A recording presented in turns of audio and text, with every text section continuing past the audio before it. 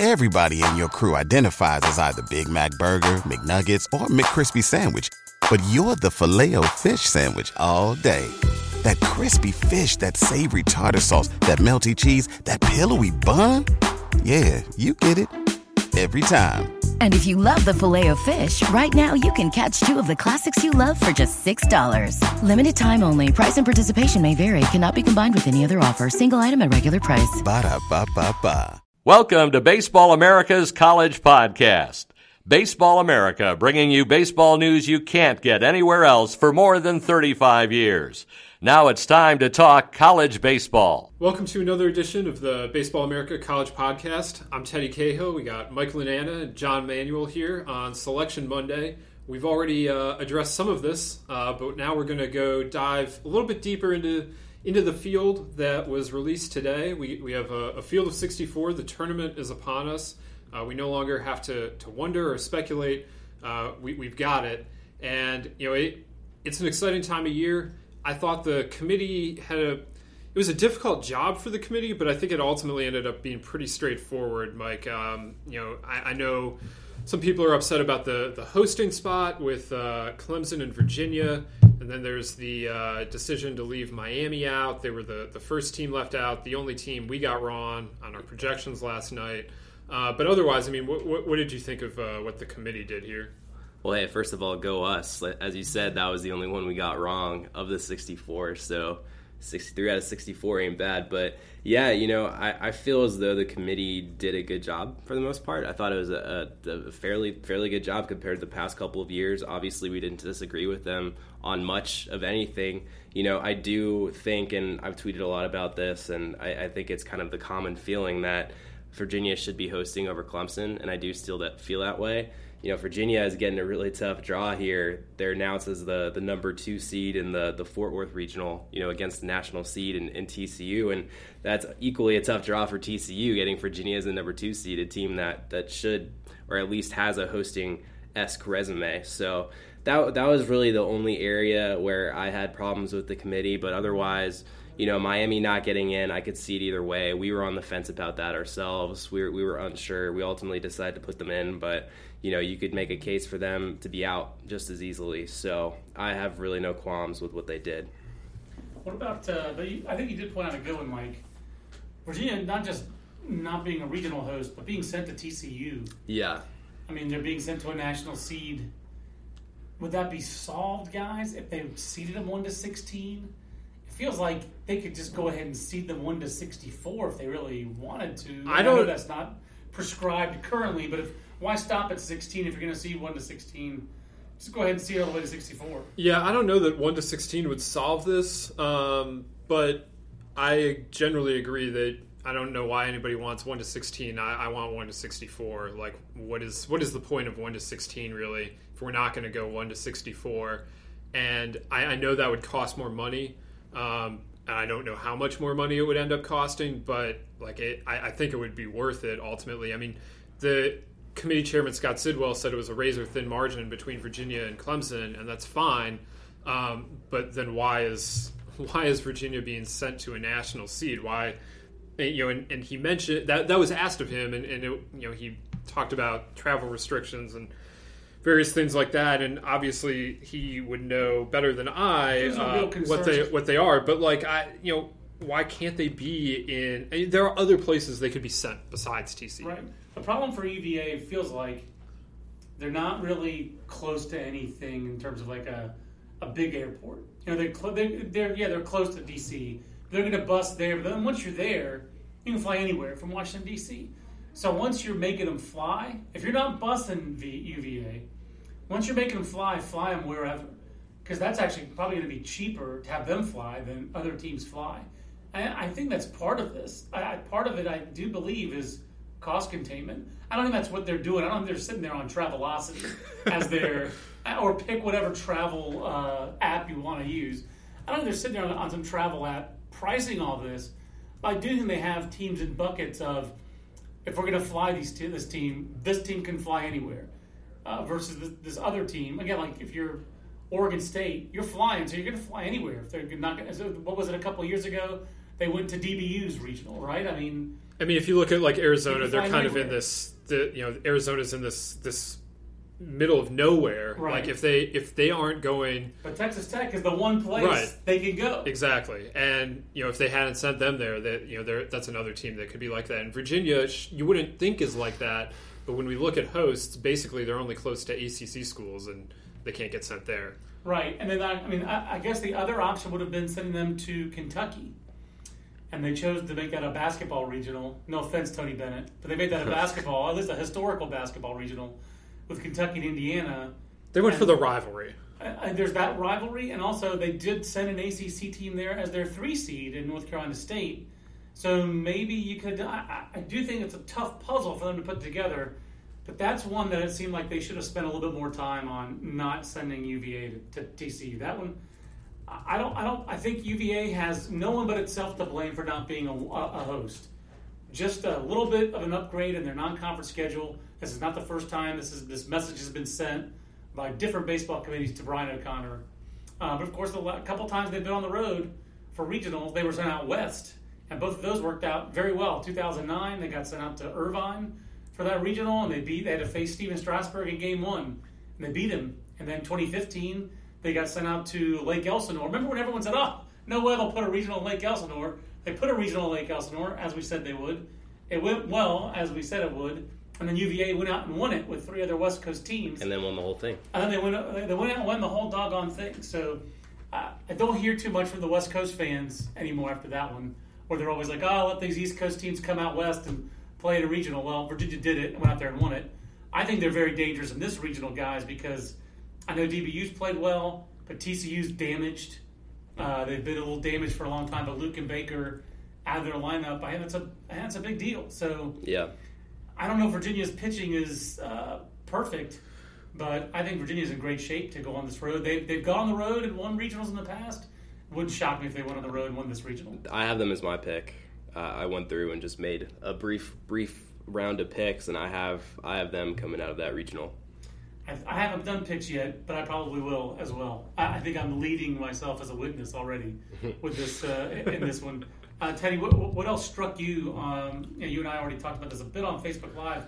We didn't go kind of region by region. What are the regionals struck you as really competitive fields? Well, they're going to be very tough. I really like this Tallahassee regional with Florida State, Central Florida, and Auburn, and then Tennessee Tech is the 4. Like I mentioned on the Facebook Live, I think it's going to be very offensive.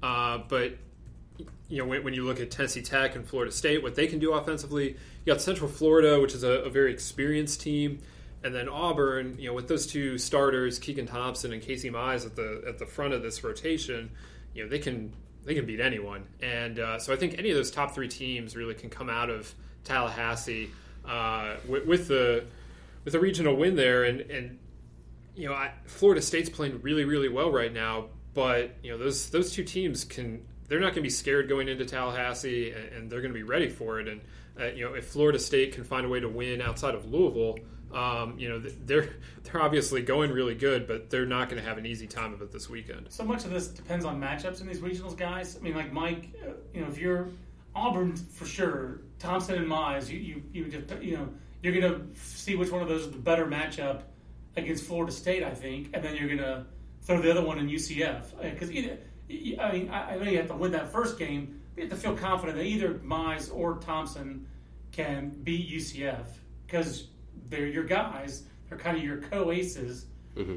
I don't know which one you think is a better match for Florida State. If you have an opinion, obviously, Ted, you can weigh in. But just in general, I'm curious as to which of these teams will hold. If you have a definite ace, Auburn has 2. Mm-hmm. But if you have one definitive ace, like North Carolina as an example, mm-hmm. For me, I don't think you need J.D. Bukauskas to beat Davidson. No. And that's no offense to Davidson, which I just wrote about today, and has 70 home runs and has some real power. So North Carolina's probably going to, I would imagine you would throw Luca Delatri in that game, and then you would throw Bukauskas against Florida Gulf Coast or Michigan.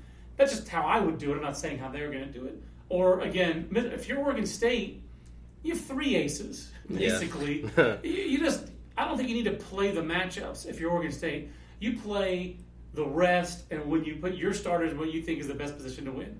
So I don't know how you would handle that specifically, like in Auburn's case, or if there's a team out there, that like South Carolina, if they were in, they don't have it in. I'm trying to think of a team that has one definitive ace, like UCLA.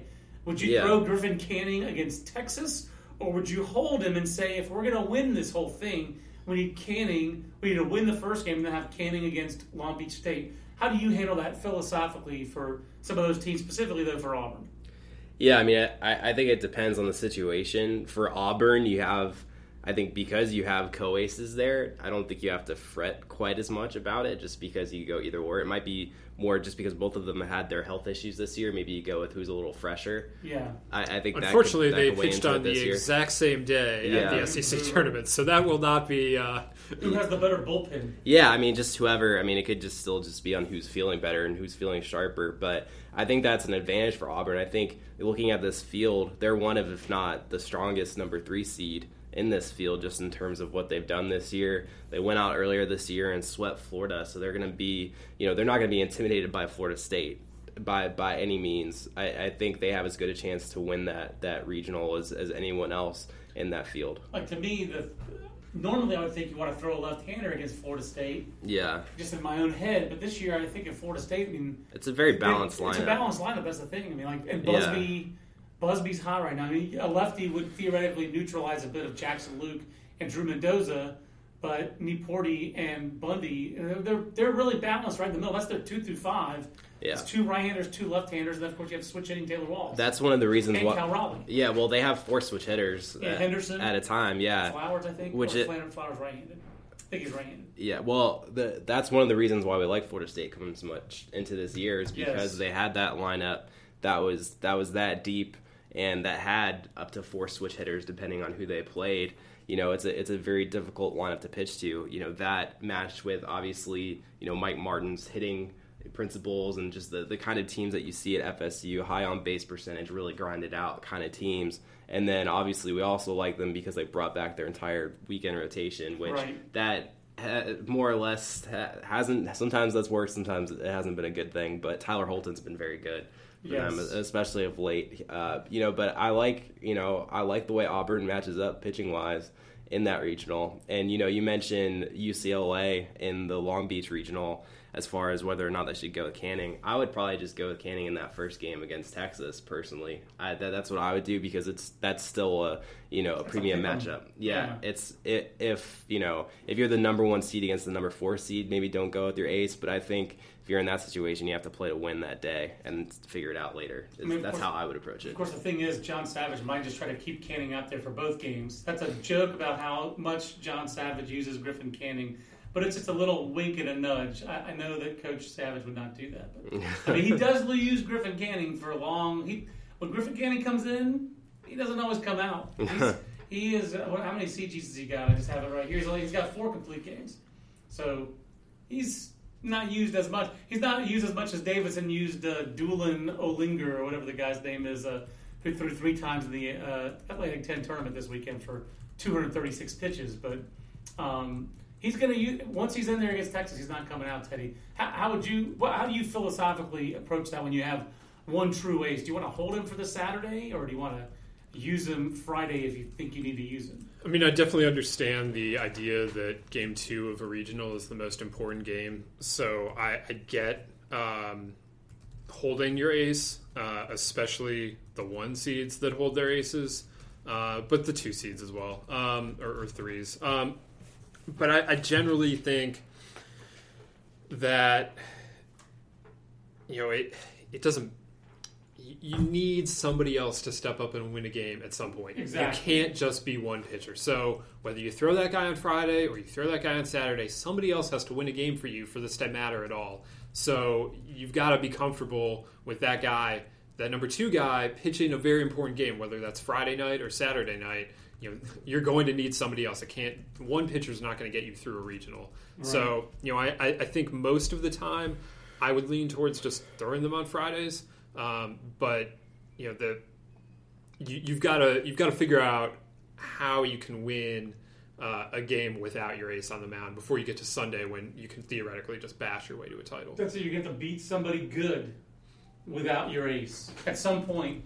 to win a regional. That's usually how these things happen. There's just some little weird tweaks with this one, with this whole regional field. I guess I don't know if I'd call it a weird tweak, but we do have a decent amount of big conference teams as number 3 seeds as well. NC State, Texas A&M, Maryland, Oklahoma State, which definitely deserved a 3 seed. You can make an argument for a 4. Yeah.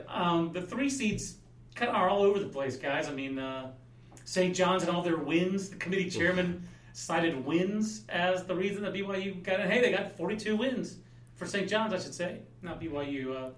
I don't know what you guys thought. The 3 seeds are kind of all over the place. Yeah. Well, looking at NC State specifically, I think in that regional, Teddy and I both thought that they should have been the 2 seed in that regional with Indiana as the number 3 seed. I think it's a really tough.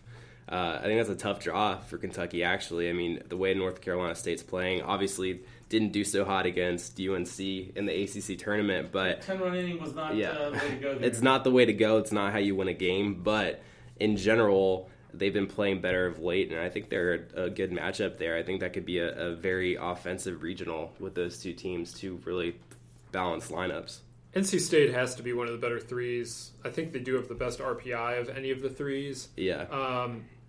I was surprised. I'm not surprised they're a 3 necessarily. I thought they were very much on the cut line of whether they were a 2 or a 3. I had them as a 2 yesterday, but they were the last 2 at that point. And I had Indiana as a 3. But it's a straight RPI move to make Indiana a 2. So I get that. Drink. I tweeted that today. Drink when Teddy says RPI. Straight RPI move, that's the phrase. There were a lot of those. That's what the committee did, and Scott Sidwell, the committee chair, said that they didn't think that it was just one tool in their toolbox. It wasn't the biggest one or whatever. But if you look at it, it sure looks like it was the biggest one. Now, doesn't mean that it was their only one, but it does look like it was their biggest one. If you have a question about how something happened in this field, it probably can be answered by looking at the RPI. But yeah, I think that there are. The 3s got a little weird when the bids started getting taken away by the upsets in the conference tournaments. Yeah. The 3, you saw more teams get forced up from the 4 line. Yale is a 3, Bethune-Cookman is a 3. Usually the Ivy League and the MEAC don't get 3 seeds. Kudos to Yale and Bethune for producing the RPIs that meant they could be 3s. But when you see that kind of stuff happening is as a result of the way the conference tournament's played out and the fact they had to jam 6 teams into the field that they weren't really planning on putting in. One other question that I had, I mentioned it with St. John's. Teddy, you were on the conference call with committee chairman Scott Sidwell, correct? And his friends. Sidwell Friends is an easy pun to make. But he cited that a couple times. Number of wins. St. John's with 42 wins gets in. Miami with 30 wins, 29 against Division I teams, which he cited, does not get in. Let's talk about those 2 teams real quick, and specifically like the contrast between them. I guess we could throw in one of the other first 4 out if you wanted to in UConn. The critique of St. John's is 1 top 50 win. Not that many top 100 games that they played. I guess it's 16 top 100 games. They were 11-5 in those top 100 games. Miami, meanwhile, 20-23 against top 100 teams. It seems like they cited wins. That St. John's had a lot of wins. A lot of those wins were on the road. Were you surprised by his answer there that he cited quantity and not quality? That seemed like a little bit of a departure for the committee. I definitely was. He noted that they have more than 40 wins and that every team in the country with more than 40 wins is in the field. And, that's great and all. 40 wins is a nice accomplishment. It's a nice round milestone. But if I was going to defend St. John's, I would point to the fact that they have 25 wins away from campus and that they played 32 of their 53 games were away from campus. That's where I would be looking to defend St. John's, in addition to their superior RPI to Miami or UConn. Yeah, 32 games away from home. That's a lot. That's a lot. And they only lost 7 of those. 25-7 away from home is impressive, no matter who you're playing. Yeah, I don't care so much that they have 42 wins, because when you play as many bad teams as they do, and I'm not faulting them for that, that's A, a product of their conference, and B, where they are located, and what Northeastern RPI team, or what Northeastern teams are in terms of RPI. Like, I get that, but I would be more focused on the fact that they went on the road, which the committee likes it when you do that, typically, and they performed well on the road, whether it was in neutral site tournaments or actual road games. What's interesting to me about that argument with St. John's, the argument that they made, is that the exact case could be made for Virginia versus Clemson, as far as Virginia having a weak non-conference strength of schedule, and they also have 42 wins. Clemson just has 39 wins. It seems like there's some contradiction there in terms of just their reasoning. With St. John's, it was just the number of wins. It wasn't the weak strength of schedule that really came into it there. I will say the other thing they really noted with St. John's is that they were far and away, according to Sidwell, the number one team in the East region from the Regional Advisory Committee. And I think that if he got a chance to re-answer that question, I would have to think he would put a little more emphasis on the Regional Advisory Committee, because I think that ultimately weighed pretty heavily, is that the coaches out there were telling them, like, this is the best team in our region, and they wanted to get that team into the tournament. You really wish them the committee chairman matters, and this is one of the places where that person matters the most, is communicating what happened in that room publicly, especially to coaches. So, because it affects scheduling, it affects how the game is played and handled down the line. And if it really was just wins, if that's the message they want to go out, you're going to stop seeing Miami play Florida tomorrow. Why would Miami go play Florida every year in non-conference? Those aren't wins. Even when Miami's good and Florida's down, those aren't guaranteed wins. Of course, Miami has been owned by the Gators of late. But all you're going to do, if you send that message out, you're going to put a chill on non-conference scheduling. Because for years, the message has been schedule aggressively in the non-conference. And here, back-to-back, if I were an ACC coach at the ACC meetings, I would schedule nobody. Like, you do have this contradiction that Virginia just lost out on a regional hosting. But last year, North Carolina scheduled like the Dickens in non-conference, did make the conference tournament, and didn't get in. And this year, Miami didn't schedule great, but they did play Florida, and their non-conference, basically losing that series to Dartmouth. Miami has what got them, right? I mean, Miami has the 5th strongest strength of schedule overall and the 14th in non-conference, and they didn't get in. So it's just they're just going to make it weaker because they didn't win enough. Yeah, that's the message you're sending. So if that's the message that the committee intends to send, well, then Scott Sidwell did a great job of communicating that. But reading the transcript, I can't tell if that's what he wanted to send or not, but that's the message that he sent, Teddy.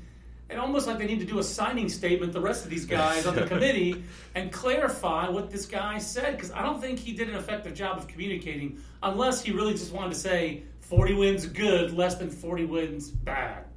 Yeah, I mean, the 30 and 27 mark that Miami has is extreme. It is not good, no doubt about it. Extreme. And the 40 wins that St. John's has 42 wins that St. John's has is an awful lot. And I think we're looking at two extreme cases here, yes. But you would like to hear a little more consistency coming out of that room, because like you said, it does affect things. When they alter the RPI formula, that alters how coaches schedule. When they make road wins more valuable, they go on the road more. When they make neutral site games more valuable, they are more willing to play in these tournaments than they had been before. And so all of that stuff does matter. And I don't know if anyone will really change their schedule based on 1 year, but if this becomes a thing that the committee starts talking about more often, it definitely will change how things go. I have a question on the Twitter machine from an old friend of mine, Trip Tepper.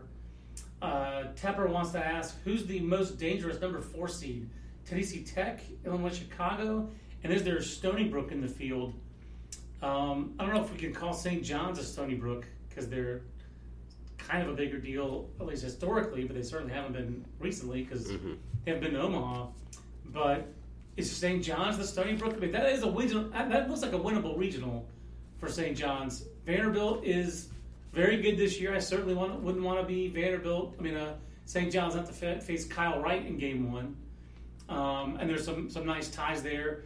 Tim Corbin was once an assistant at Clemson and now takes Vanderbilt back to Clemson. Of course, Jack Leggett's no longer there, but at St. John's, he'll be there. Oh, he'll be there for sure. Scott Brown, he'll be rooting for Vanderbilt. Maybe. But St. John's, Scott Brown, the pitching coach at Vanderbilt, came from St. John's, so I'm not sure what UNC Greensboro's ties are there, but Link Jarrett does have a very offensive ball club at UNC Greensboro. That feels like a very wide open regional where the two big name schools are not playing great. And neither St. John's. They didn't win the Big East tournament. They should have, and they didn't. To me, St. John's is the Stony Brook, the Northeast team that could win, that could get to Omaha. Who's your favorite? Who's your most dangerous 4 seed? I'll start with you, Mike Onana. Okay. Well, that was kind of a weird segue there, but I was going McLaughlin group on you. Yeah, there are a couple that I'd point out. I think Iowa could be an interesting number 4 seed in that Houston regional, just because the fighting Jake Adams, Adams, the power there in that lineup, and obviously winning the Big Ten tournament. I think they could be a danger. I don't have them winning that regional, but I think they could be better than some people think. Looking around, Illinois-Chicago is interesting to me just because they won a series against Vanderbilt earlier this year. They're a team that shouldn't be overlooked. And then, Tennessee Tech, obviously, which was mentioned in that tweet there. I mean, they're a powerful club, although I just have a hard time seeing a team not named FSU, Auburn, or UCF winning that regional. Yeah, I think Iowa is the best 4 here, and I think they have a very real chance at winning that regional. Again, I said this in the Facebook Live. I don't quite know how their power is going to play. Houston ballpark, I feel like, is built a little more for speed. Maybe I'm off on that.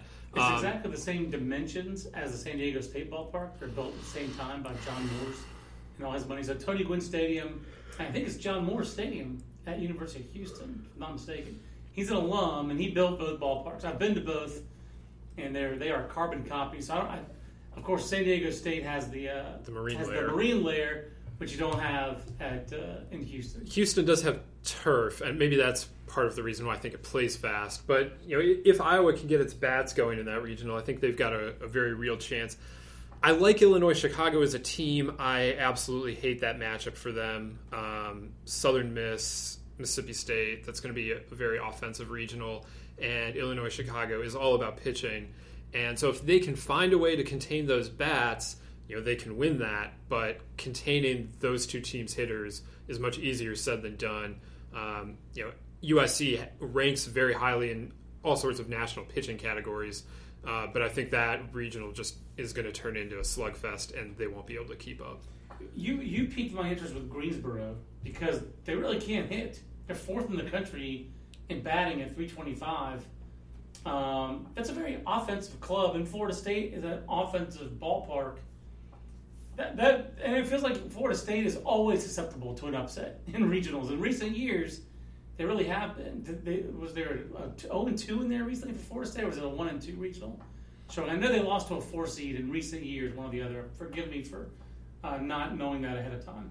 But it feels like they've been a little bit vulnerable in their regionals at home. I say kudos to the Seminoles for going to the ACC tournament and for going to Louisville the last 10 days and winning 6 straight games. Feels like UNC Greensboro is dangerous there, though. They're 18th in the country in runs. Well, Tennessee Tech is there.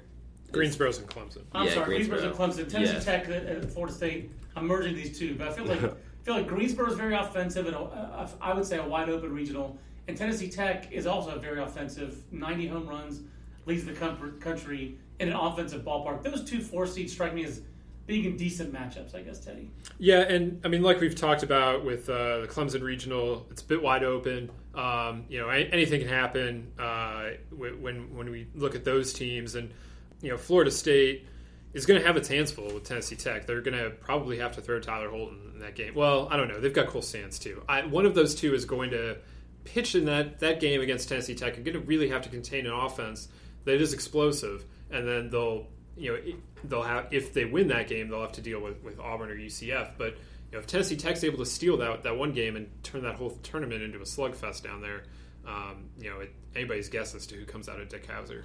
I think the team you might be thinking of Florida State that upset them a couple years back.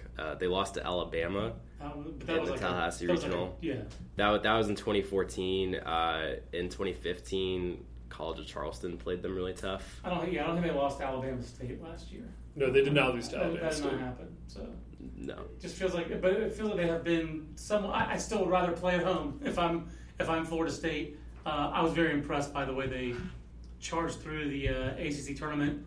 They were my preseason pick to win the national title. I think they were yours too, Mike. No, I picked TCU. You picked TCU? Were they? I picked Florida. Okay, so we all had 3 different picks.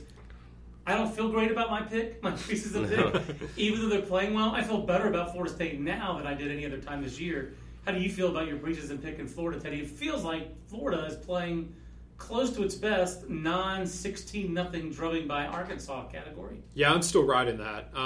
They definitely are playing very well. The way they closed to go out and win the SEC title was very impressive, and they're going to carry. This is the way they're playing now is basically what we expected them to be doing at the start of the year. Pretty similar to Florida State. Both of those teams have kind of found their way. Maybe Florida State isn't pitching quite as well, but the lineup is finally producing the way we thought it would, and I think Florida is producing at an overall level the way we thought they would. And if they are able to get healthy, which it looks like they're just about there. Dalton Guthrie was taking some BP. He didn't play at the SEC tournament, but he was taking BP. And if he's back, they're at full strength going into the NCAA tournament. I still think they are among the most dangerous teams in the country. How do you feel about your TCU pick, Mike? I'd feel a lot better about it if Lucan Baker was okay. I would feel better about it. I actually think, as I talked about earlier, I actually picked Virginia to come out of that regional. Yes, you did. So I'm not feeling as good about it. I mean, I certainly would never doubt Jim Schlossnagle and TCU. Obviously, not a lot of people expected them to get back to Omaha last year, given the young team that they had. And obviously, you bring all those guys back, with the exception of Baker, who is injured. Then, yeah, certainly. I mean, I think they have as good a chance as anybody. But to me, I like Virginia in that regional. Another question I wanted to ask you guys, since I've taken over this podcast because I'm an ass. Super regional matchups that intrigue.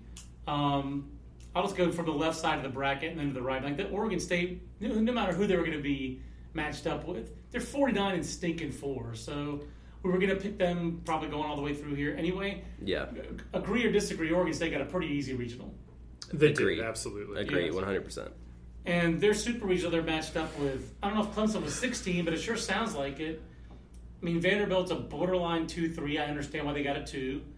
St. John's kind of where they were officially last 4 in, right? Yes. No, they weren't. No, they were not last 4 in. UNC Greensboro, again, very offensive team. I've conflated them in my own head with Tennessee Tech, apparently, so that's a problem for them. Feels like Oregon State does not have a real barrier. I mean, no, and they shouldn't. I mean, they're the number 1 right. national seed. They got what they deserve. As if you're going to make them the number 1 national seed, this is what you'd hope that. This is what I would hope that a number 1 national seed's path to Omaha would look like. It's just not a huge. Like a matchup problem in their way. No, I mean even when Clemson and Vanderbilt are firing on all cylinders, and maybe they are able to get there this week. They still have to cross the country and play in Corvallis, where Oregon State is basically unbeatable. Yep. Yeah, they're going to Omaha as far as I'm concerned, barring now I'm jinxing it, but I think they're going to Omaha. It is unfortunate, I think unavoidable, but unfortunate that Oregon State and Stanford are the 1 and the 8 national seeds. So if they played the Pac-12, if they both got to Omaha, the 2 Pac-12 teams would be in the same bracket and would play each other. So I know the West Coast fans will say that. I'm just letting them know. I agree with them on this one. But I think it's unavoidable. I don't know how Stanford I don't think Stanford could be higher than 8 with the way their season played out. I do think it's weird that Stanford and Texas could play again. It feels like Stanford and Fullerton play all the time, but Stanford and so they're still in the same regional. And you could have an all Big West super if Long Beach State and Fullerton were to win out here. But that would be fun. That would be fun. But I guess this is just the West. But this is one of the more intriguing super regional pairings, Beach and Stanford. I'm going to guess that they almost never recruit the same players because the academics are very different at Stanford and Long Beach State. And Texas and UCLA, both teams that have won national championships in this century anyway. Those are pretty interesting. Those 8 teams are they fascinate me. That's a really interesting pairing. All those teams are. Yeah, I mean, to me, I had a really hard time just going through making my preliminary round of picks. I had a hard time picking 2 teams out of those 8 teams. I think that's one of the more fascinating portions of this bracket because, you can make a case for a lot of teams of those 8 teams. Cal State Fullerton with its pitching, how well it pitches, that's really dangerous in a short series. Texas, obviously, the way it's played down the stretch, especially in the Big 12 tournament. UCLA, I mean, if you have Griffin Canning at the front of your rotation, you're going to be dangerous. And then, obviously, Stanford and Long Beach State, them being the number 1 seeds in both of those regionals, obviously, they have a case. So I think that's going to be probably the most fun bracket or most fun portion of the bracket to look at and to watch. I'm all in on Stanford. I don't think anybody's surprised by that. I'm a Stanford person. I'm a Stanford fan of their program. They're doing it with kind of smoke and mirrors on the mound, and then let's use Colton Hawk as not judiciously as possible. Colton Hawk gets used a lot as well in moments of truth. But Teddy, you've been driving the Beach train for a long time. We did see them early at North Carolina. I think you saw them beat North Carolina. I saw them lose on Sunday. I wasn't there. Oh, you didn't see it? Kyle was there, I know. Kyle every team like that this year that's come through North Carolina, I've not been here for. So you missed the Beach, but you've been on the Beach anyway. You had them as a super regional team last year at the end of your 8 for Omaha. I had them in 8 for Omaha. You had them in the 8, so they're trending in the right direction for you. What made you get on them then? And I'm going to guess you're not going to pick up against them now, are you? Yeah, I'm not bailing on them, that's for sure. But no bailing on the Beach. It's just fun to say Beach. What first attracted me to Beach a year ago was, just when you look at the way the last few years of the NCAA tournament has gone, the Big West has put a team in Omaha 3 straight years, and it's been a different team every time. And so I was kind of looking for a Big West team like that. And, you can talk about Fullerton all we want, and the rotation there is impressive. But the way Beach finished last year, getting into a regional, Blair Field starting its reconstruction, I just felt like the program had a lot of momentum. And at the time, I thought they were going to get Chris Mathewson back. He ends up signing with the Dodgers, and that took away their Friday night starter. But they still returned Darren McGawkin, and he was the Big West Pitcher of the Year last year. Really impressive again this year. He probably will be Big West Pitcher of the Year again. It starts with that, and it's a very experienced lineup. I just think they're a solid team top to bottom. Troy Buckley really has them playing very well, and they dominated the Big West this year. And the Big West totally dominated. It was no contest. To the extent that Oregon State dominated the Pac-12, that's how much Long Beach dominated the Big West. And the Big West was not as good this year as we expected it to be or as it has been in the past, but it's still a solid conference in general. And to see a team do that to that conference, I thought was very impressive. And I think the Dirtbags are going into the tournament playing very good baseball. They're coming off of a really nice series win against Fullerton, which obviously is an emotional rivalry for both of those teams. And I think they're going to go into this regional feeling pretty good about themselves. I think the draw is a little tough. It's a tough draw. UCLA and Texas can both pitch a lot, and it's going to be low-scoring games there at Blair, which is what you would figure anyway. But with all the pitching that's there, they're not going to be very many runs scored this weekend. I like this matchup for Texas because they go from their own pitcher's ballpark, which is turf, but obviously I know they brought the fences in. Texas had 48 home runs. Brought the fences in at Blair. Right. And I think Texas is used to playing in these kind of parks. They hit 48 home runs this year. They have more than one power guy. It's not just whichever Clemens, I forget which Clemens. It's Cody and Casey. I can just use the internet and look that up. It's Casey with 11 home runs. I think Texas is very well suited to win this regional, but they could just as easily go 0-2. But I think Stanford emerges from because if you see Cannon in game 1, he's going to match up with a very good Texas arm, whether they throw Kingham or Cooper.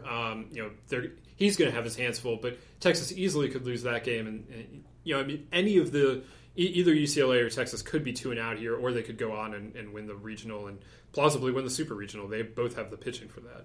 All right, Teddy, I feel like we've already talked about Florida State's regional a lot, so which I've misidentified teams within throughout. Are we both picking the Seminoles, or are you picking Auburn?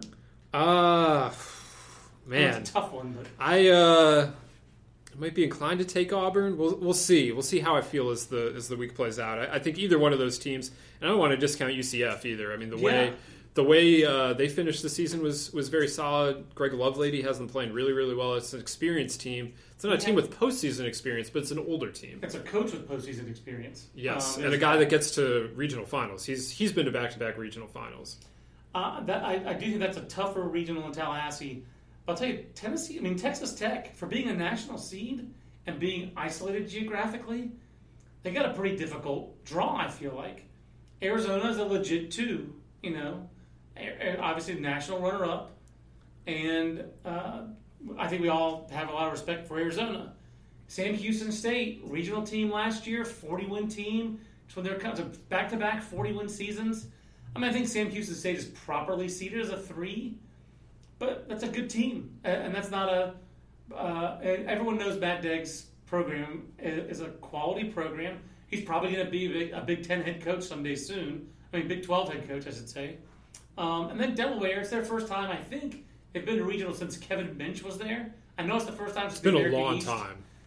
When I got to Baseball America, Delaware was like one of these Northeast powers, and Kevin Minch had this monster 1998 season where we talked about him being College Player of the Year, and thank God we didn't name Kevin Minch. But I believe had like a size 8.5 dome, by the way. But Delaware's hot. They're properly ranked as a 4 seed, but that's a pretty offensive club. I feel like Texas Tech, for being the 5th national seed, got one of the tougher regional draws of a national seed. I think Stanford's a little tougher, but this one's pretty good. Yeah, I thought that sending Arizona to Texas Tech or to TCU made sense geographically, but I thought that the committee might evaluate them as being a better 2 than what a national seed should get. Now, clearly, the committee did not think about it in terms like that because Virginia is a 2 seed for a national seed. But yeah, Arizona's a tough team, and although Texas Tech did absolutely blast Arizona in Lubbock already this year in a midweek, but they're going to have to. Arizona, what we saw last year from them, from Jay Johnson's team is that they really know how to play in the postseason. They're not going to be intimidated no matter where they're going. It doesn't matter that they lost this game in Lubbock already. They went into Starkville a year ago. They went into Lafayette a year ago, and we're not concerned about those environments. But Texas Tech is really hard to play in Lubbock. That's a team you have seen. I have, and I saw them in Lubbock, and that place is going to be rocking all weekend, and I think that it's just going to be very difficult for any of these teams to beat Texas Tech there. Although, like you mentioned, it is not an easy draw for the Red Raiders. No, I don't think so. I still think that you favor the Red Raiders to get to Omaha for the 3rd time in 4 years. I'll just say it again. I've said it before. I just think what Tim Tadlock has done up there is almost incomprehensible that we're sitting here talking about Texas Tech being an Omaha regular. This just, I would say it came out of nowhere, but this is just really hard to fathom. This is not a program with a ton of history, and he's made it. He's made it a national power in short order, and I feel like he's just, even though we talk about it, I feel like he's one of the most underrated coaches in the country.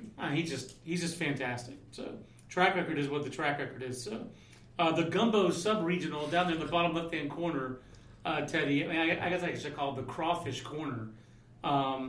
Southern Miss, Mississippi State, South Alabama, Illinois, Chicago. You pegged this one last night, and I guess people thought this would not happen because South Alabama and Mississippi State have played so often. They've all played each other. I guess South Al's played Mississippi State 4 times, and I know that Southern Miss has played both South Al and Mississippi State in midweeks, but geographically, it just made too much sense not for this to happen, and it's going to be a very lively regional. How did South Alabama only get a 3 seed? How is it not a 2? Because it seems like it had a 2 resume. first place in the Sun Belt or second place in regular season? Second place to Coastal. And won the conference tournament, won the Fun Belt one and done tournament, which was a disaster. Am I wrong? I don't know. This is one spot where RPI is not the answer. They're number 30 in RPI. I'm not quite sure. I had them as a 3 last night, obviously. So let me try and remember what I was thinking at the time. They have a win over LSU at LSU. I think the issue is basically that they have 8 top 100 wins. They lost the series to Coastal. They lost the series to ULL, if I remember correctly. I'm not sure they have a great series win on their resume at all. That's maybe a little more granular than, they lost to Baylor. Maybe this is a little more granular than it needs to be. 31-3 against the 101 to 200 plus. That probably is really it. Yeah. I think it's just the matter of them not having big time series wins or many top 100 wins at all. That probably makes sense. But like I said, I followed the RPI on this one, and they had a high conference finish, won their conference tournament, and a pretty decent conference, even though it only got one bid, which I think that was one that we talked about last week, but feels like the Sun Belt has enough good programs to be a 2-bid league, but Coastal and Lafayette just had a couple too many losses, basically. They didn't have enough wins. It should be a multi-bid league. I think we may have even had it as 3 coming into the year. I know we had it at least as 2 because we had Coastal and Lafayette both in the top 15. And you have 3 top 60 RPIs. Yeah. But 2 of those are 58 and 59. So it didn't feel like that helped. No. And you have some rock bottom teams, and you have Louisiana Monroe, which is making a coaching change. The Sun Belt is such a weird conference. An amalgam. It's an amalgam for sure. It's a conference that I think is still trying to feel itself out a little bit. Check back in a few years, and maybe some of these teams will have committed a little bit more. Or, some of them have, like you mentioned, Lamont has going through a coaching change right now. App State a year ago. Yeah.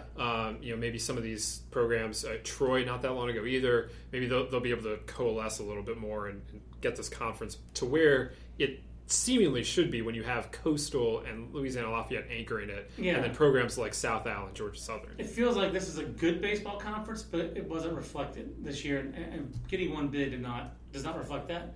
LSU, you just saw them run through the SEC tournament. They've got Southeastern Louisiana, Rice, and Texas Southern there. That feels like not necessarily a walk, but that's tailor-made for the Tigers. It is. I think they're going to GEAUX on to the second round, and I like them in any of those super regional matchups.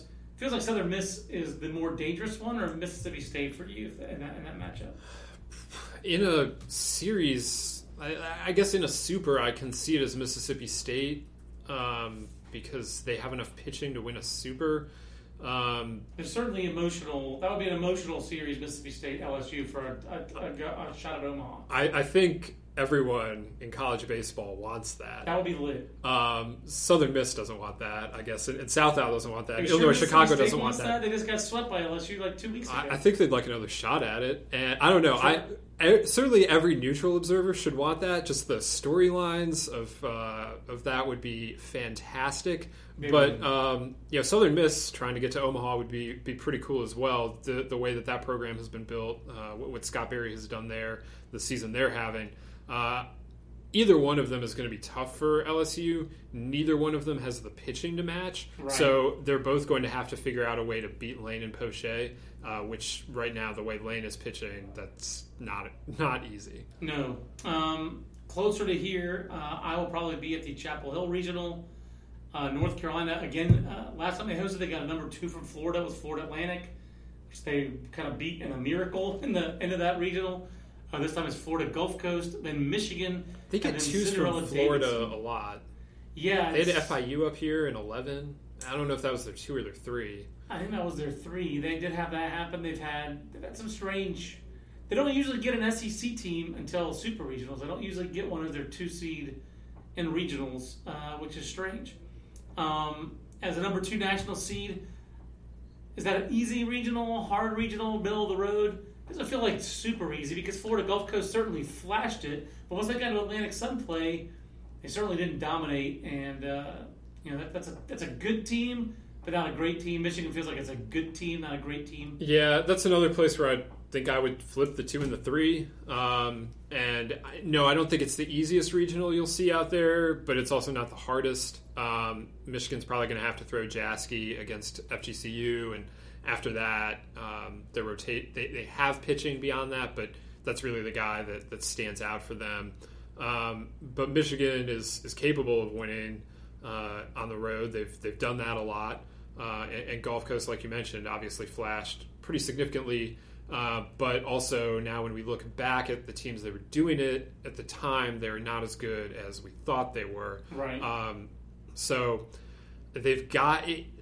It's going to be interesting. I mean, you've got 2 first-time regional teams here in Davidson and Gulf Coast. They're first times. Yeah. So, I mean, that makes it kind of fun. But I would not be surprised if we saw a bit of a blue blood regional final with UNC and Michigan. Davidson played at North Carolina early in May. It was May 9th. And Davidson hit 4 home runs in that game. Their starting pitcher no-hit North Carolina for 5 2/3 innings. Josh Hudson, but he walked 8. So that's how that went. North Carolina had to score 3 in the 9th and 1 in the 10th to win that game.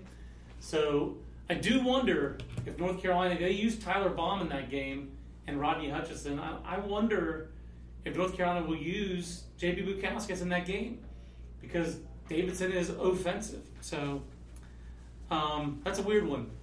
Davidson has 70 home runs. Will Robertson has 18 home runs. Brian Fortier has 15 home runs. Davidson actually has some juice. Maybe they throw Baum again. I mean, they won't, I guess, because he threw yesterday. But he did throw pretty well in the He's their number 3 starter right now for sure. I'm not sure how they'll do it. I don't know if they know how they're going to do it. But Mike has returned, so I'm going to put you right on the spot, Mike. Awesome. The Houston, Baylor, A&M, Iowa region. We've talked about how Iowa's a dangerous 4 there. Mm-hmm. But Houston was your Omaha sleeper, as you've reminded me several times on Twitter. Sotto voce, you've whispered it. I've reminded everyone. Often. Yes. Still picking Houston to win this regional, even though that tough draw? Whereas A&M and Baylor have both been pretty schizophrenic this year. Yeah. In the negative connotation, the negative, not accurate definition of the word schizophrenic, so I shouldn't use that word. They've both been a little Jekyll and Hyde. They've had some very good moments and some very bad moments. Yeah, I just think, I mean, and really they all have in some ways, but I just think Houston, the way that they finished the year, the way they finished the regular season, and even though a lot's been made of the fact that they don't have Seth Romero, I still think they have enough pitching to get through it. I think they really haven't been affected by that all that much. I just think they're, of that group, they're the most complete team just on both sides of the ball. And to me, I don't know how I feel about them getting to Omaha necessarily, just because they are paired with North Carolina, obviously the number 2 overall seed. I would still give UNC the edge should they meet in the Super Regional. But yeah, Houston to me is still the team to beat in that Houston Regional. Ted, you got any fire on that regional? No, I think it's interesting. I also think it's a little unfortunate that we have 3 teams from the city of Houston in a regional, and 2 of them are in Baton Rouge instead of in Houston. Yeah, that is a weweird one, and they're all in different conferences. So. Yeah, it could have. It was all there for it. This is always one that they talk about. I talked about this with Dick Cook yesterday because it's his first regional, and he was really curious where they would get sent. And one of the things they talk about in past calls, committee chairman, is the experience for the student athlete. We don't want to keep on sending them to the same place. And maybe that's why they decided to put Rice and Texas Southern on the road. Maybe it's because they didn't have other teams they wanted to seed in, in Louisiana, at-large teams they couldn't send to LSU. But that struck me as odd to have Houston as a host and the other 2 Houston-based schools sent on the road. But I am picking Houston as well there. I don't know if you have a Baylor or A&M upset bid there, Teddy, or are you waiting to see? I could see A&M pulling that out. I see no reason why they couldn't do it.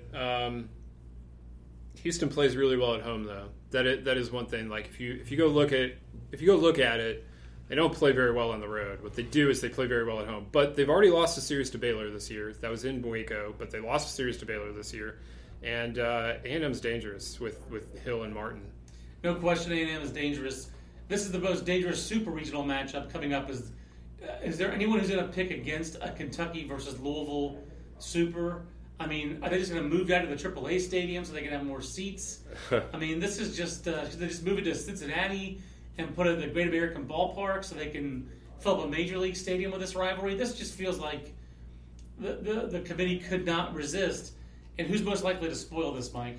To me, I have this gut feeling about NC State. I think they have a chance. I assumed you were going to go Guggens and say Xavier, but you did not. No, I didn't. I think I feel okay about Louisville in that regional. I feel good about Louisville advancing to supers. But, Kentucky, somewhat from a pitching standpoint, struggled a little bit of late, as has NC State pretty much the majority of the year. Yes. But but crazy feeling I think about them. Yeah, but it's just for me it's more just a gut thing here, just the way they've been playing of late, and just I think it's going to be an offensive showdown of sorts, and those can really go either way. I mean, Kentucky's still, I think, clearly the best team in that regional, but I just wouldn't be surprised if NC State, a dangerous number 3 seed here, I think, in this regional. I do think they're a dangerous number 3 seed. I don't see any way that Louisville and Kentucky don't match. Not anyway. And they're prohibitive favorites in both their regionals, Teddy. Yeah, I think Kentucky's regional is easier. I think I'd rather deal with State and Indiana than Xavier and Oklahoma. I know Oklahoma's had a bad couple weeks here in Bedlam and the Big 12 tournament, but that team, when it gets going, it can beat anyone in the country, and I think Louisville's going to have to watch out for them. And Xavier is very experienced. We've seen it in the last couple of years when they get into the tournament, they usually find a way to win some games there. And so I think Louisville's going to have a bit harder of a time here. The Kentucky regional maybe is a little more open. Kentucky's not as good as Louisville, I don't think, but I do like their chances against NC State and Indiana. The one thing I'll say about Louisville, though, too, is they are really tough to beat at home. I mean, obviously Florida State won and beat them at home, but I was only the first ACC team to do that since they joined the ACC. So in terms of just their proficiency at home, I mean, it's going to be tough for any team, I think, to knock them off. And I think it's a team, too, that's going to have a serious chip on its shoulder after the last 2 years. And there'll probably be some relief in Louisville, too, that they don't have to see a Big West team at any point out there after UC Santa Barbara walked off against them. Of course, the famous or infamous, depending on which side you're on, Sam Cohen Grand Slam. Come on, what is it called? The Gaucho Grande. Thank you. Of course. Gaucho Grande. Gaucho Grande, which is also apparently something new at Taco Bell that you can order. And then it's got a crunch wrap around it. Yeah, of course. Is this real? No, it's not. and then the year before, Fullerton did the same, not the same exact thing, but they beat Louisville as well. Foul home run Grande, which according to Louisville. Yeah, it was close. It was close. I mean, really, that happened at the top of the inning. They could have come back and won. They ended the game on a caught stealing. I was told by an ACC official this year that it's very close to having instant replay in the ACC next year for foul balls, home runs, all that kind of thing. Wait, do they not have that now? No, not in conference games. What is the ACC doing? Well, they want the games to not last 4 hours, Teddy, and this is all driven by Dan McDonald the last 2 years because of that home run. And you show me a league that uses replay well, and that'll be the first one. None of them use replay well, not to make the game. But if you have the NCAA gave them the ability, if you have the games on TV, you can use replay. Every ACC game is on TV because of the ACC Digital Network. What are you doing not using it? You don't want the game to last 4 hours. They already last too long. Replay does not make the game better to watch in person or quicker. No, but the number of plays that they're allowed to replay is so minimal that it hardly ever comes into play. I'm against you on this one. I will always remain against you. Replay, we've tried it. It doesn't work. I'm going to get it. I do not want it in college baseball. Sport already takes too long. But that said, like you said, Louisville had a chance to win after that. Still didn't do it. I'm eagerly anticipating that super regional. A Louisville, Kentucky super regional will be. A Bluegrass Super will be the one that will be in the primetime slot all the time on ESPN. We've already talked about how TCU's regional is kind of tough. TCU slated up against Arkansas. That Arkansas regional, all those teams, they recruit against each other. They're in the same geographic footprint. I bet all those players know each other. We just had Arkansas and Missouri State in Supers 2 years ago. So there's a little rivalry there. I feel like Missouri State's, I wouldn't say comically overseeded, but I don't see how on earth they're a 2 seed. 40 wins. That's it. That's the only way.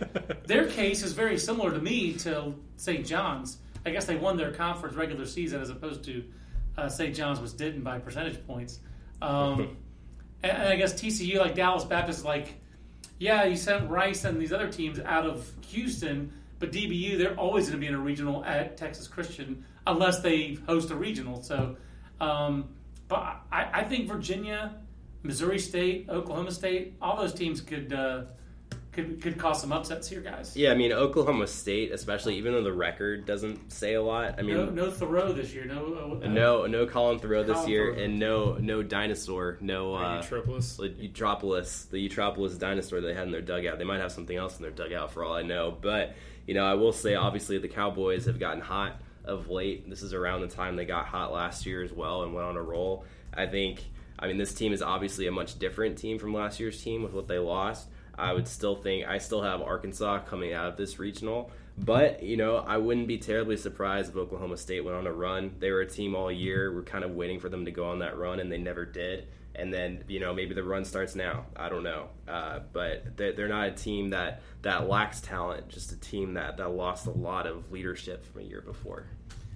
Teddy, what's your take kind of on the Wahoos? Are they the favorite at TCU without Baker? No, they can't be the favorite. I mean, you're talking about going into Lupton and winning. I mean, we've talked about how difficult it is to win in some of these places like Lubbock and Louisville, and Fort Worth is just as hard. 23-4 for TCU at home. That's robust. I will take TCU.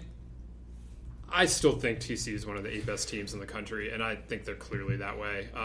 Virginia has not really tested itself on the road very often and hasn't really done very well when they have. So, no, I mean, they have the ability to go win that regional, sure, but I definitely think it's TCU's regional to lose. Yeah, the wins on the road for Virginia are at Georgia Tech, at Virginia Tech, at Florida State. Lost series on the road at North Carolina and at Clemson, and, of course, in the non-conference, one game at Citadel and one at G-Dub, George Washington. Not quite the same caliber as TCU. I guess I still have that Lake Elsinore regional on the brain with them, and really, I mean, the guys who are freshmen on that team that year are the juniors this year and the leaders on the team. So I don't see Nathan Kirby walking through that door. He's not. Noah Murdoch is the one walking through the door, and it's not the same. Yeah, it's not the same. Yeah, well, they didn't really have Nathan Kirby though a couple of years ago either. He didn't come back until. I guess that was a little later. I don't see Josh Spores walking through that door. That's probably more of a problem. Fair. That's more of a problem. But they do have Adam Hazley. I love that. I love the Rev.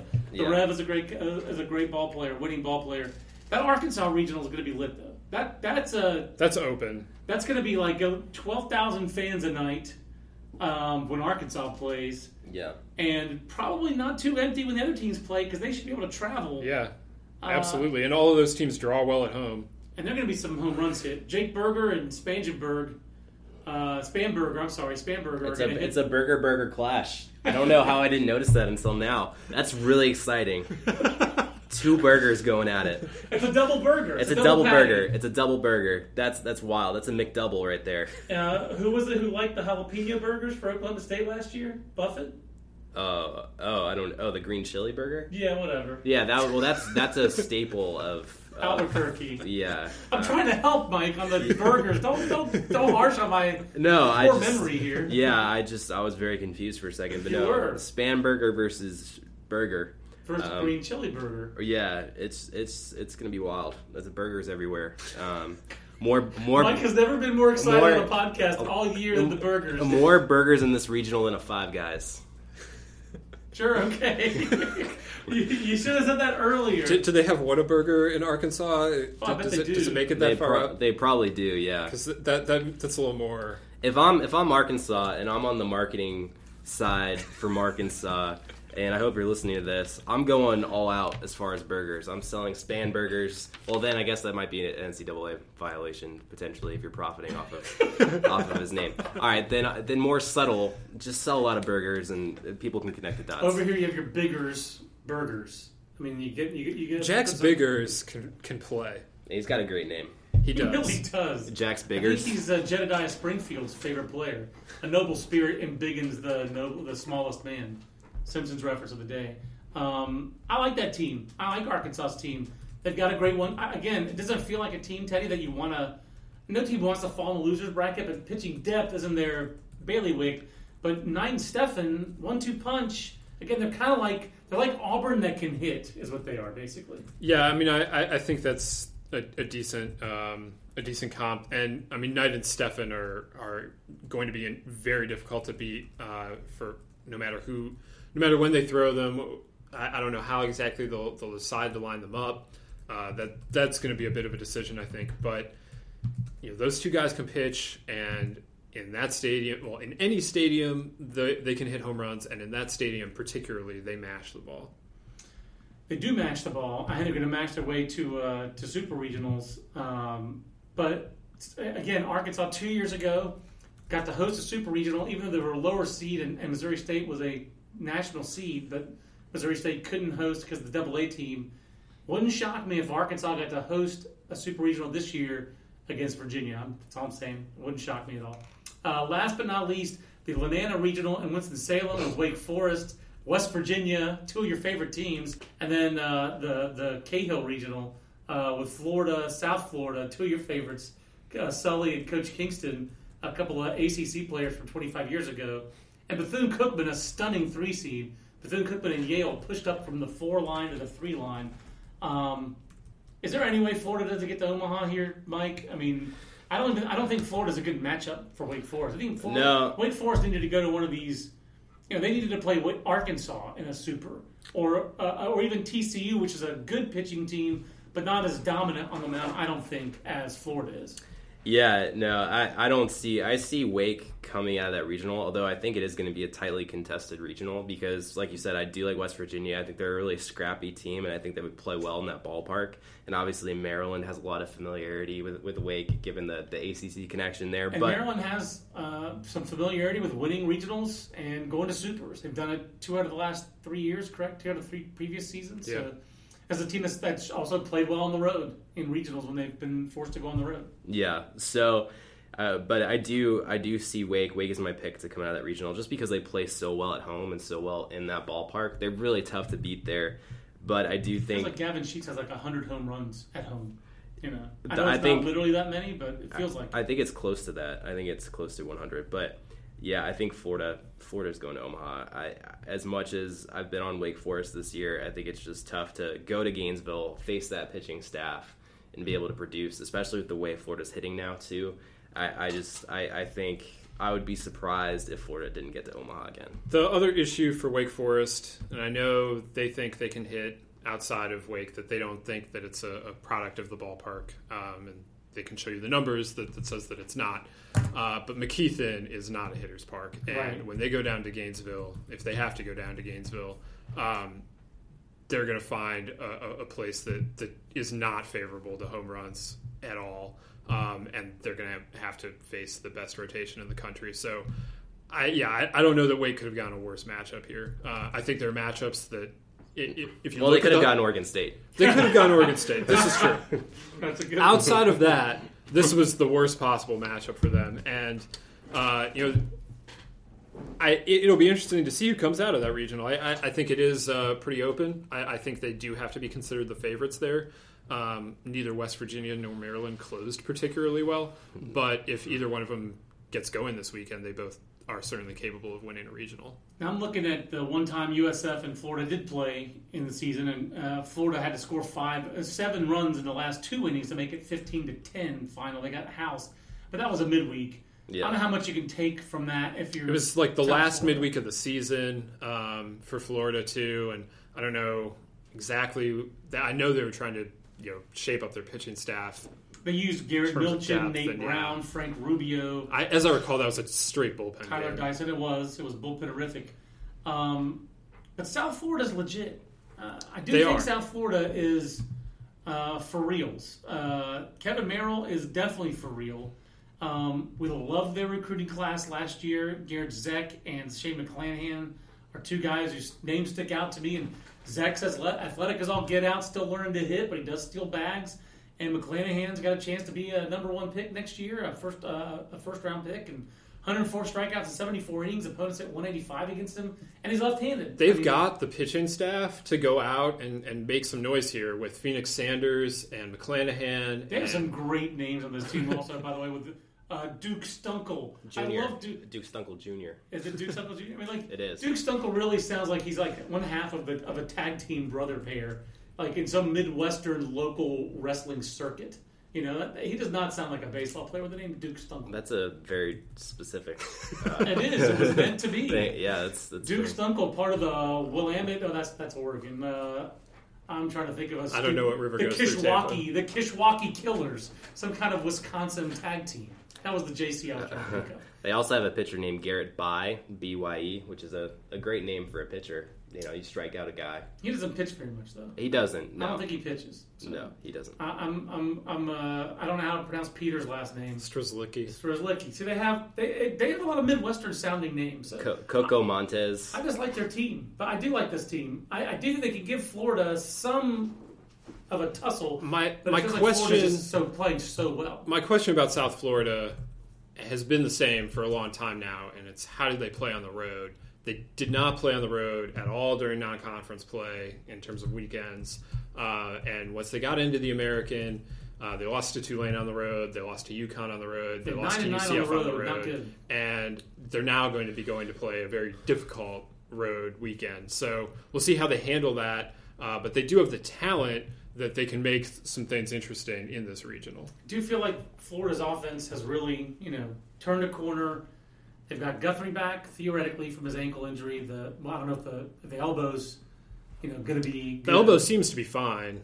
The ankle is the current worry. Right, but maybe it helps him get the arm stronger because the scouting reports on him are not good. A week off is not the worst thing for him. I don't Correct. think. They give Mike Rivera. Mike Rivera's back. Mike Rivera's back from the hamate injury. J.J. Schwartz has hit some at first base. DH. Nelson Maldonado has hit a lot. They're formidable. I feel like Florida is finally the team that we thought they would be. And watch them go out and go to a barbecue in the regional because we're sitting here praising them so much. I would not wish that on them. I do wonder. I like to see Florida playing its best as they go into postseason. I feel like it's the first time that's happened in a while. But they've been to Omaha a lot in recent years. So I feel like I'm being overly hard on them. I think that does happen with them. I mean, they've earned that. But I think that we do look at them, and to a certain extent LSU, through a different lens than we would look at a lot of teams. Right.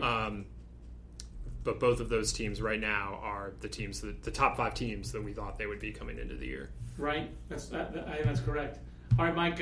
What's your College World Series pick? This is a good way for us to end a very long podcast. I love the long podcasts with the Field 64 come out. To win the whole thing? Yeah, that's right. Okay. I can't pick against Oregon State at this point. I really can't. Just having seen them and given what they've done. I know this is taking the easy way out, but I think they're the best team in the country, and I would feel better picking the best team in the country and not being right than just going on a hunch with somebody else. So I'm picking Oregon State, and I bet I could also predict who Teddy's going to pick. Who are you picking, Teddy? Let me guess. Florida. Mike hasn't. I'm not going to get off them now. I mean, I've been on them all year. I can go back longer than that if you want. But, all season, I've thought it was going to be them. Oregon State certainly is deserving of the number 1 national seed. They're certainly deserving of the number 1 ranking they've had for the last 10 weeks. The record is 14 weeks, by the way. But they are on pace to set the all-time winning percentage record. Like, if they go 9-1... or 10-1, I should say, in the postseason. It's going to be hard. You got to win 10 games to win the postseason. That's the minimum you got to win. But if they were to go 10-1, por ejemplo, or even 10-2, I think I mapped it out, they'd have the highest winning percentage of all time, which is a 1972 Arizona State team that did not win the national championship. The 75 Texas team is the highest winning percentage in a season by a national champion. Oregon State's chasing that. I think it's 902, 903, somewhere in there. So they're chasing not just the national championship, but they're chasing history. That's what kind of team this is. It's a hard team to pick against. It is, and I'll do it. That's where I was headed. I wrote the column at the start of the year of North Carolina and Oregon State being on the 10th anniversary of their last their back-to-back finals matchups. Those two teams are going to could match up again. They were both, in their minds, they were both left out of the tournament unjustly last year by those regional advisory committees. They certainly used that to fuel their rise this season. I think if that happens, it'd be an unhappy repeat for North Carolina fans because I don't see anybody beating Oregon State. I think the O State Ballas look really formidable. So I'm right there with you, Mike. I just, I don't think it's that they haven't had a cold streak. I just think they have so many ways to win. And how often does the best team in the country get its ace back late in the season like they got with Drew Rasmussen and he's pumping some 98s? That's just crazy. It's crazy how good they are. They're ridiculously stacked. But then again, they're really good and they're really motivated. So I do think, I'm not knocking Ford on that. I had that extra little motivation, and I do like North Carolina's pitching staff shaping up with Baum pitching better toward the end of the year. They have a definitive 3, and I like Austin Bergner in their bullpen a lot as an alternative to Josh Hyatt, a good bridge. I like him with Brett Daniels and Ronnie Hutchinson. And they have the 6 or 7 pitchers that you need. But so does Oregon State, and theirs are just better. I mean, they're just better. I don't see a hole. I will say that I think you and I know Teddy was on the same boat, but I think we had a similar view of Louisville last year. Correct. As far as how deep they were. You and I really did think that, and then they didn't make it. So that's the thing, is just you never know. But I do really like Oregon State, and I don't necessarily see which team from the Clemson Regional, should they advance to a super, which team would knock them out. The only path I could really see is if Vanderbilt were to win that regional and they get Kyle Wright, and Kyle Wright shuts them down, and then it becomes just a one-game situation there where one-game cluster. Yes. I know this doesn't actually mean anything, but I think it's been since 2011 that the number 1 national seed has won a game in Omaha. Yeah. So it's tough. It's tough to. This is the hardest championship to win. I mean, first of all, you have to win 10 games at minimum in the postseason. That's crazy. Mike Rooney said this in the broadcast. They had the 64-team field announcement. He's right about this, too. The basketball coaches complain about how hard it is to make their tournament, but they have another tournament in the NIT, and then they have another tournament after that. The college baseball postseason is by far the most exclusive. There are, 290-some teams? 299. 299 that play Division I baseball, and only 64 make it.